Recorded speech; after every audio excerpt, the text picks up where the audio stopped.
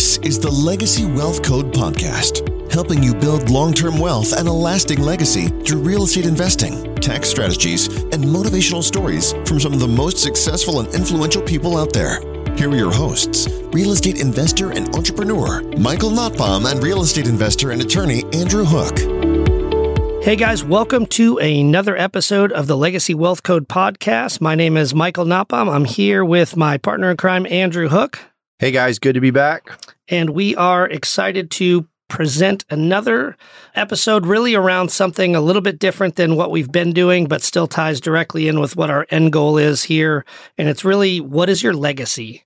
And, you know, for a lot of us, just like simply put, what is legacy? I think you almost have to take a second and go, what does that really mean? You know, and I think that for us, we've spent a lot of times this last few days actually out in Arizona with a mastermind and talking to people who are top performers in the mortgage space, in the real estate investing space, running huge real estate teams.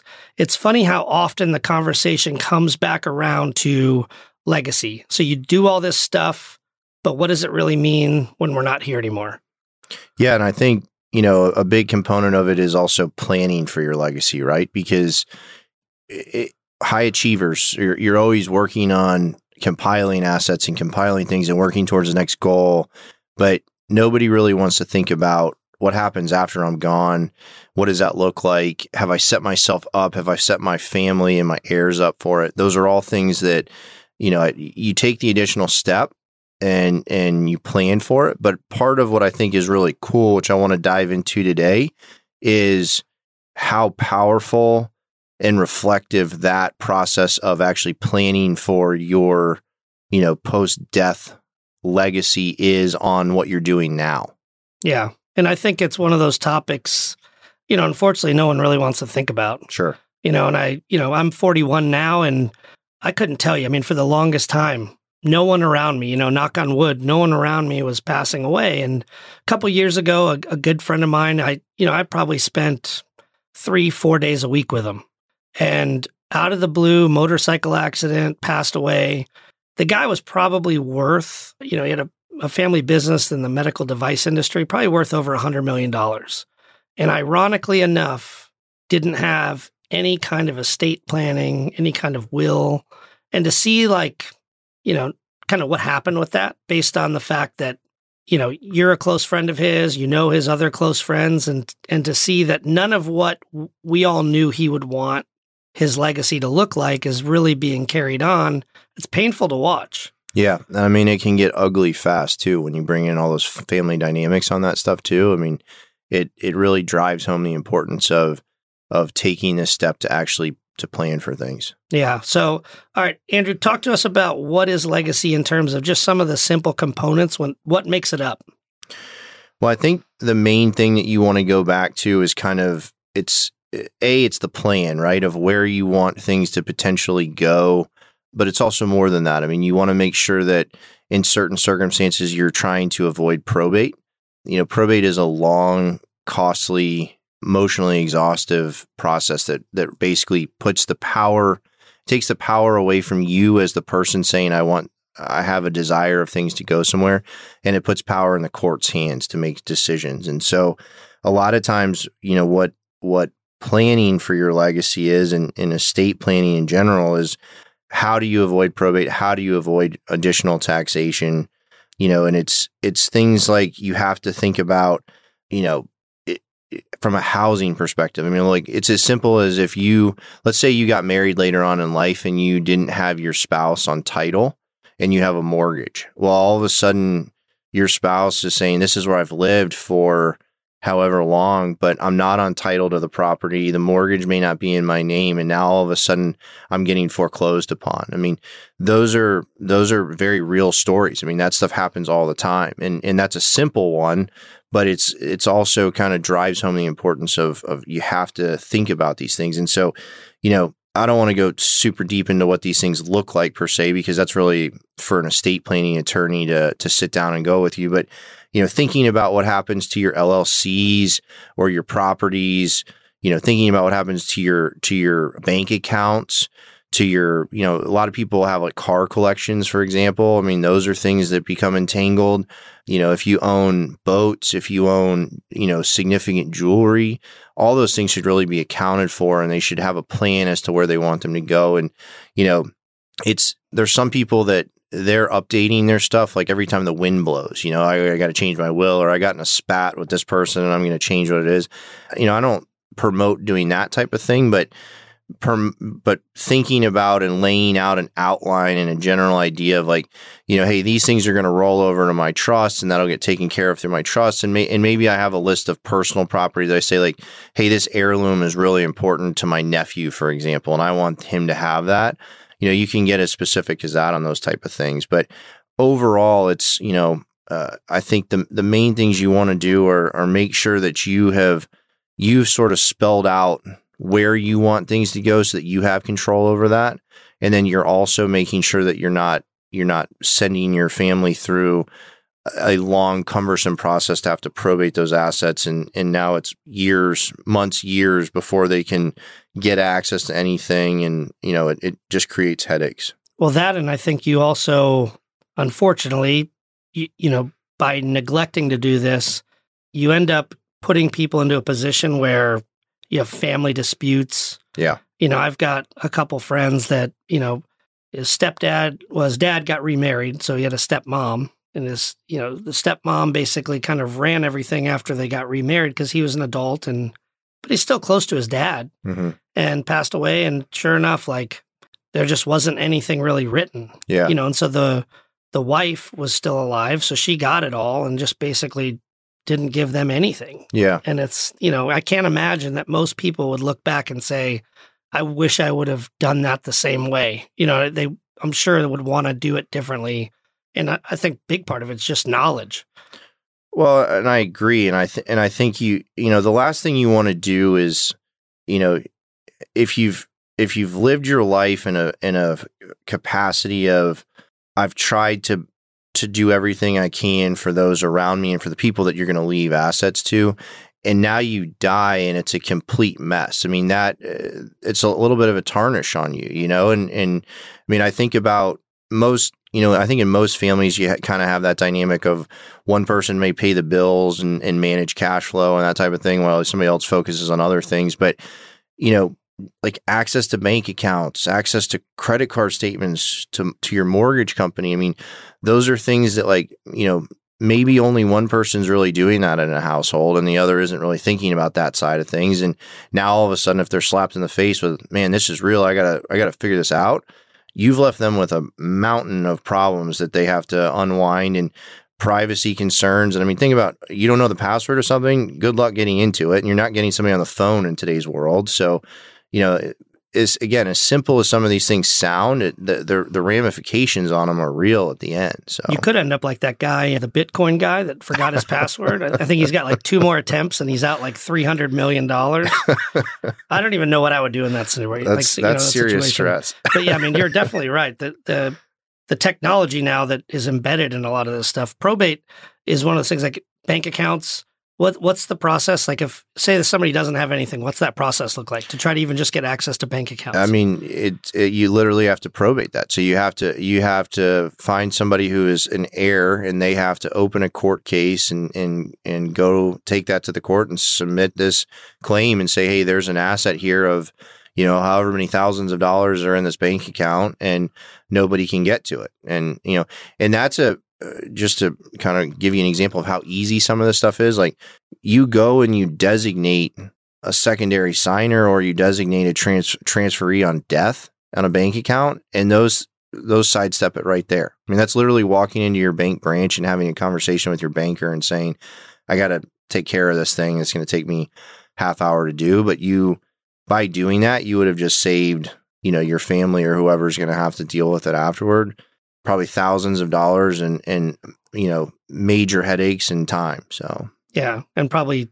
6 months, something like that. Yeah, 4 or 5 months, 6 months. Yeah, I mean, that's crazy.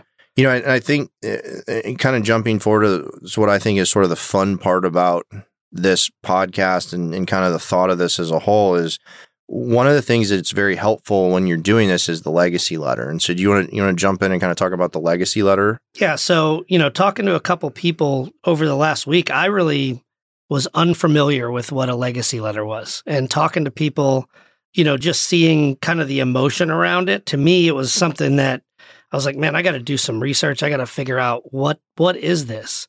And, when we think about legacy, it's not just about money. It's not just about I'm leaving my house to my kids, leaving my bank accounts to, whoever it is. I want, to leave my cars or boats, et cetera. But it's like, what is your name? What do you want your name to live on as? So what is important to you now? Whether it's giving to a certain charity that you're passionate about. And I think the people that obviously mean the most to you know this about you. And, so really it's getting purposeful about putting a letter together that just outlines everything. Family stories, traditions. I want this to be carried on during, certain occasions during the year. Whatever that is, it's going to be different for everyone. But when you start to really think about it, I think this is a very emotional exercise to do. But when you see the end result, I mean, you're basically envisioning what you want people to think about you when you're not here anymore. And I know I've talked about this before with that Living Forward book where you write your own eulogy. Yeah, I was just going to say that. It's kind of along those lines, but I think this is at a much deeper level. The eulogy is like, this is the things I would want to say, I would want someone to say about me that I'm, that I've done here while I'm on earth.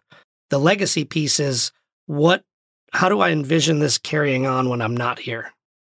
Yeah. I mean, it's funny that you brought the eulogy thing up because that's exactly what I was thinking of as you were talking. But, to me, this is so powerful, and it is something that I think you probably in your life will write this more than once, and probably rightfully should write it more than once, because I think, every 5 to 10 years as you sort of change and your family changes and what that looks like, you're going to reevaluate some of these things, and you're going to figure out, priorities look maybe a little different than they do today down the road. But I think it's such a powerful tool to, it almost helps you guide what you're focused on to some extent. Yep. And if we can determine like, hey, these are the things that are so important to me, and this is what I want things to look like after my death, maybe I'm reformulating where I'm spending my time, what I'm investing in, all those kind of things that are shaping where you're going without really thinking about it. And I think if you're purposeful about that, it really is a very cool exercise to do and to think about. Well, I think you hit it on the head. So it's kind of a dual purpose exercise, right? I mean, you have something that, you can share with your loved ones, the people that you intend to carry on your legacy, about what you really envision it looking like. I think it starts to get their mindset, understanding really what's important to you, and maybe, hopefully understanding what's important to them and, so on and so forth. But if you think about exactly what you just said, being purposeful about what your legacy is will drastically change what you're doing right now. What are we doing? What are we investing in? What am I, these investments that I'm considering, are they actually helping propel me forward towards what I actually envision? And legacy is obviously what you want to carry on, but are these things moving me in the direction that will help me carry that on? Yeah. Because you don't want to just, I did all this and then I'm gone, and then hopefully it pans out. Hopefully you're here long enough enjoying the things that are most important to you. But I think it's just a constant reminder of, am I doing those things to move towards that goal? Yeah, and I mean, the other thing that comes to mind for me too is sort of the sentimental value of this in a sense as well. I mean, where if you think about, I'm sure everybody's seen movies where they sit down and do like a will reading type thing, and it's very like, oh, this goes to you, this goes to you, and not that really happens in real life per se, but you when you break down estate documents, they're boring, right? I mean, they say where things are going and they're important, but they're boring. And I mean, I'm very fortunate to still have both my parents, but like, I think about like, when my parents pass away, like, I would much rather have some handwritten or typed note that talks about, what's important to them and recollecting on things that were key to them. And there's a personal touch to that, like that you'll hold on to forever at that point versus just, hey, here's a document that spells out where things are to go. And I think that's really important too, as you think about, it's almost like you help your family grasp it a little bit in the grieving process. So, well, yeah. And I mean, I remember talking to one of our mentors this week, and he said, I did this legacy letter, and, I'm not going to share it with everyone. He's pretty transparent about most stuff, but he's like, you guys, I'm sure would all cry, reading it. And we're not even the ones closest to him. Mm-hmm. And, and I never think of him as like a super emotional person. And to know that it got that deep, I think it kind of brings something else out of yourself mm-hmm. about, we're all high energy, high running. Let's move on to the next deal. Let's find the next dollar. It probably, in a lot of cases brings you to a pretty grounded place where you're like, all right, what's the most important thing I can do today to be able to move towards what those goals are for tomorrow? Yeah. And I think, we talk about all kinds of stuff, real estate investing, and try to drive home how important it is to analyze deals. And I mean, at the end of the day, all of those fundamentals are important, but it's what are you doing to make sure you're on track for what you actually care about? And it's different for everyone. Sure. To put you on the spot, because I know we haven't actually done this exercise, but give me a Cliff Notes version of what's in your legacy letter. Man, so that's, my parents have been married for 52 years. And, my dad is one of my best friends, probably my best friend. And, for me, it's being the kind of man he is.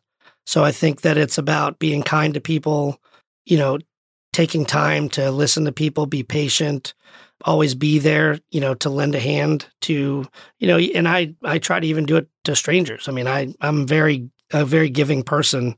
So I think that that's a big component of it. And it ties into why we really created this. Mm-hmm. I think that the Legacy Wealth Code, I'm 100% confident it doesn't matter what your background is. You can become wealthy through real estate, and not saying money is everything, but, when you build a legacy that you want to carrying on a legacy that, you enable to the people that you care the most about to be able to invest in the things that mattered to you, to carry that on. I think there has to be a wealth piece associated with it. So I think that, just kind of doing that, basically showing my daughter what it's like to actually, be a smart business owner, and then also don't let it go to your head. Mm-hmm. Give back to the people who need it, lend a helping hand, but don't just give away to give away. I'm definitely not a proponent of, if you don't want to help yourself, I'm not helping you. You got, I'll meet you halfway type scenario. So I think that that's like a big piece of it for me. It's not, I don't need to, go down with a $100 million mansion and all that kind of stuff. I mean, it'd be awesome, but that's not what's most important to me. Die with zero, right? Die with zero. Yeah. I'd probably lose it in a poker game anyway. So call Andrew and I'd be living on his couch. Mike, you just had $3 billion last week. I just figured out the name of your biography. It's going to be called The Last Hand. I'm all in until the river. That's awesome. So what about you? What does yours look like? I mean, it's tough. I mean, obviously I'd want to touch on things with my kids and explain to them how important that I think that finding what you're truly passionate about is. It's one of those things that I think for me has taken a little longer than I would have maybe hoped for to figure out what it is truly that I'm passionate about versus just having like a job and something to provide for my family. And so, I would love for them to learn that experience earlier on in their life and really, make sure that that's kind of one of their driving beacons.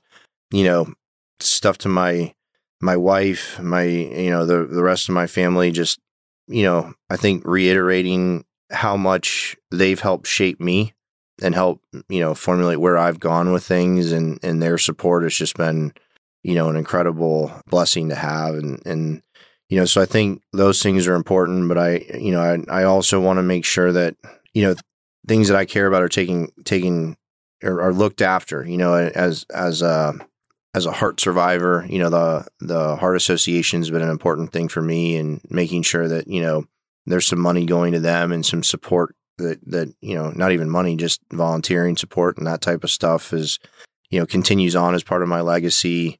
Make-A-Wish is something that we've become pretty active in as a family, and another incredible organization. Those type of things, I think I would really want to make sure that they continue to get supported and looked after as well.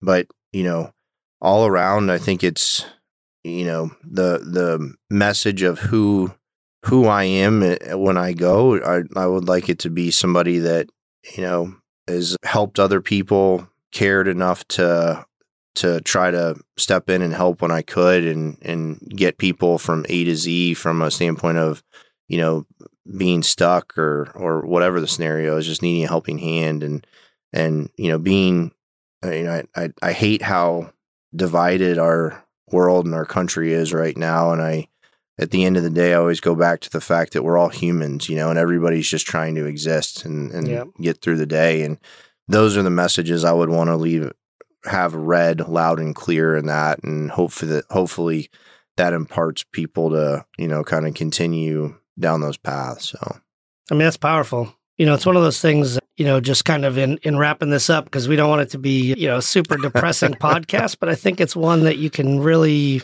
take to heart, and hopefully it provides some real value in your life. But those people that matter the most that we keep talking about, are we telling them how much what they've provided or meant to us in our lives now? Are we telling them now enough? Yeah. I think that's probably something.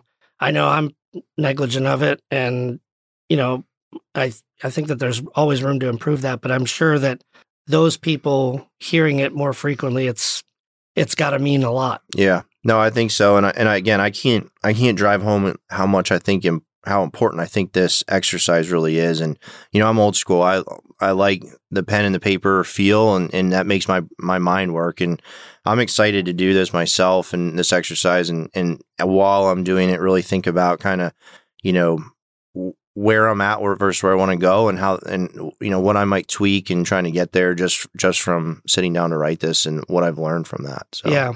And so we'll put in the show notes a couple different links to some resources where you can it pretty much step-by-step walks you through how to put together one of these legacy letters. I think it's a super important exercise, just kind of echoing what Andrew was saying. And in closing, I would like to say that this legacy piece is extremely tough for me this week. I'm going to a celebration of life tomorrow for a close friend. And I think that, as I've really thought about this stuff more than normal, given the situation, and then also being part of this mastermind where it was brought up quite a bit. Chase, we love you, man, and we miss you every day, and we're definitely going to carry on your legacy as the best we can. I think that's all we can do. Awesome closing message. All right. Till next time, guys. Onward. Thank you for joining us for another episode of the Legacy Wealth Code podcast. If you enjoyed this episode, click subscribe now and never miss an episode. Until next time. Onward.